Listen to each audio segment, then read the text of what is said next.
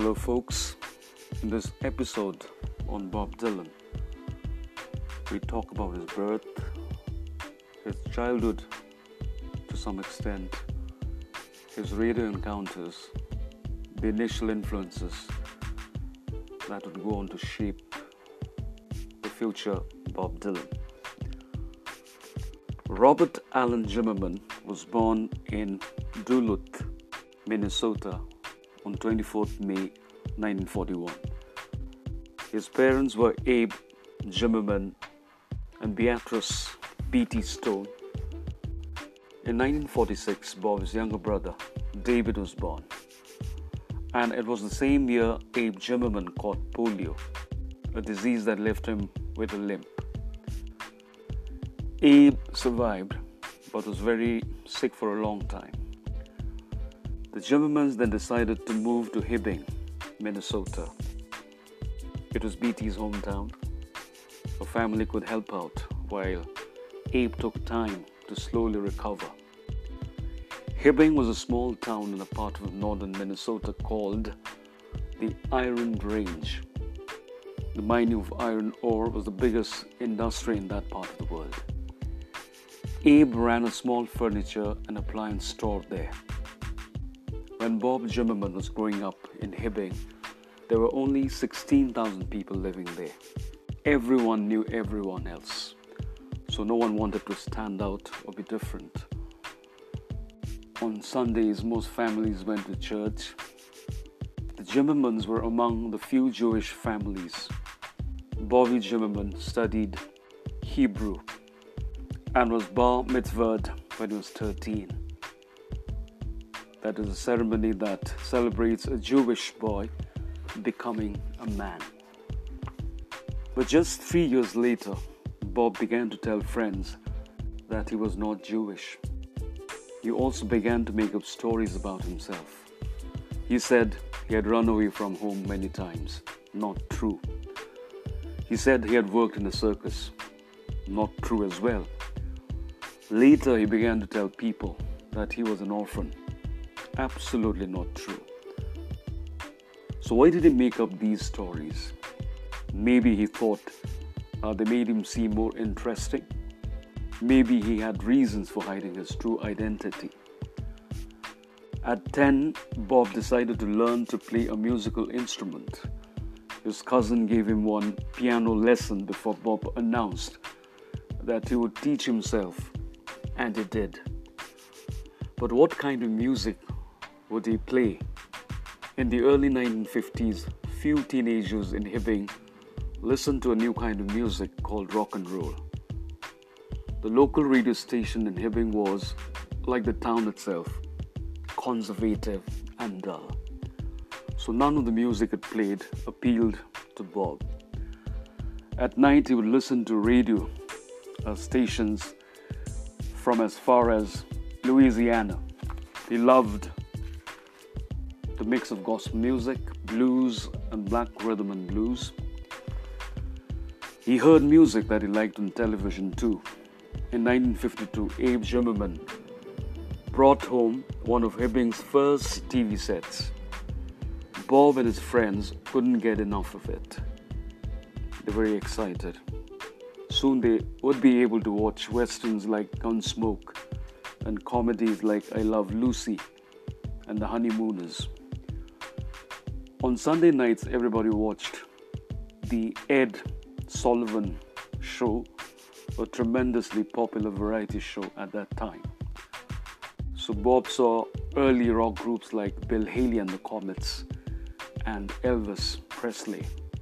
On September 9, 1956, one of Presley's first songs on the Ed Sullivan Show was Ready Teddy by the great Little Richard.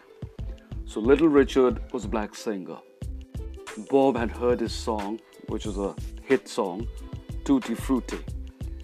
Little Richard's pounding piano and wild screaming made Bob Dylan absolutely ecstatic. So he started playing piano.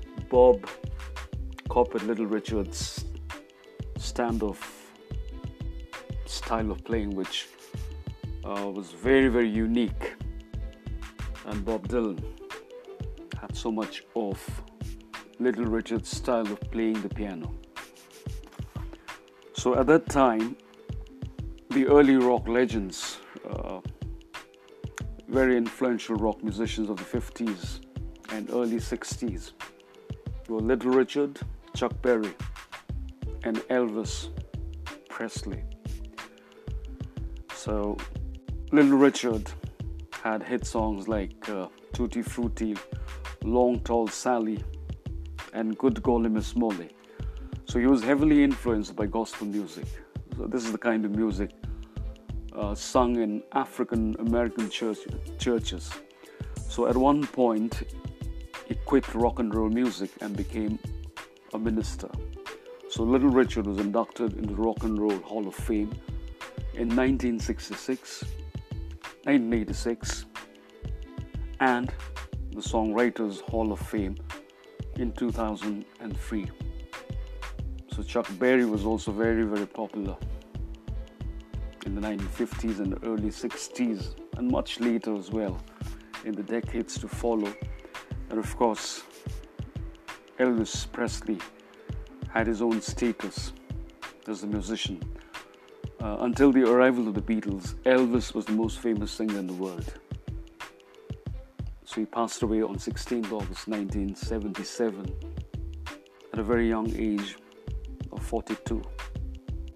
He too was inducted into the Rock and Roll Hall of Fame in 1986 along with Little Richard.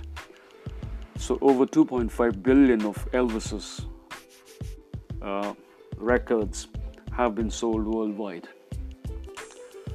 So at about the same time, Bob Dylan started listening to rock and so decided to learn guitar, how to play the guitar. So his parents rented one for him. Bob taught himself to play with a book that showed the basic chords. So he spent hours practicing and trying out different kinds of sounds. And soon Bob wanted a cooler and better guitar. He had his eye on a flashy guitar from a catalog, but that cost $39. And that was a lot of money in the 1950s. He knew his parents would not understand why he wanted to spend so much money on a guitar. So what Bob Dylan, he hadn't become Dylan then, so what Bob decided to do was he saved up $20 for the down payment. And by doing this, he could take the guitar home. However, until he had completely paid for it, he kept the guitar hidden. So then he started playing it around the house. Bob's parents were impressed with how hard he had worked to actually buy that guitar. In high school, Bob and two of his friends, they formed a band called the Golden Chords. There was a drummer and a guitar player, and Bob played piano. The Golden Chords soon split up, and Bob formed another band with 3 other boys. So this new nameless band had electric guitars and very loud amplifiers. So when Hibbing High School sponsored a talent show, Bob and his friends signed up for this new experience. So as soon as it was their turn, they turned the amplifiers as high as they could. The music was so loud that no one could actually hear Bob singing. After just a few minutes, the principal cut the power. The consequence, the result, the nameless band left the stage. In high school, Bob was something of a loner. He kept to himself and seldom spoke up in class. Nor did he play any sports or join clubs, not even the school band. He was actually more interested in practicing his guitar on his own or drawing and writing poems. Still, Bob found ways to be noticed. He had a knack for recognition, to be recognized by folks around him. So he talked his father into actually buying him a Harley Davidson motorcycle. So Bob used to don a black leather jacket, and of course then he had a cute girlfriend who rode on the back of the bike while he rode around Hibbing. So that was Bob Dylan in the initial years, and they made quite a pair in Hibbing. So in the next episode, we'll talk about the encounter of Bob Dylan with his first real girlfriend. And of course, all these events, consequences that followed Dylan's life one after the other, was not only to shape and reshape his lifestyle, but also had a deep impact in the way Bob Dylan's music walked into the Hall of Fame until he became a Nobel laureate in 2016. Till the next episode, it's goodbye from Zarus Dylan.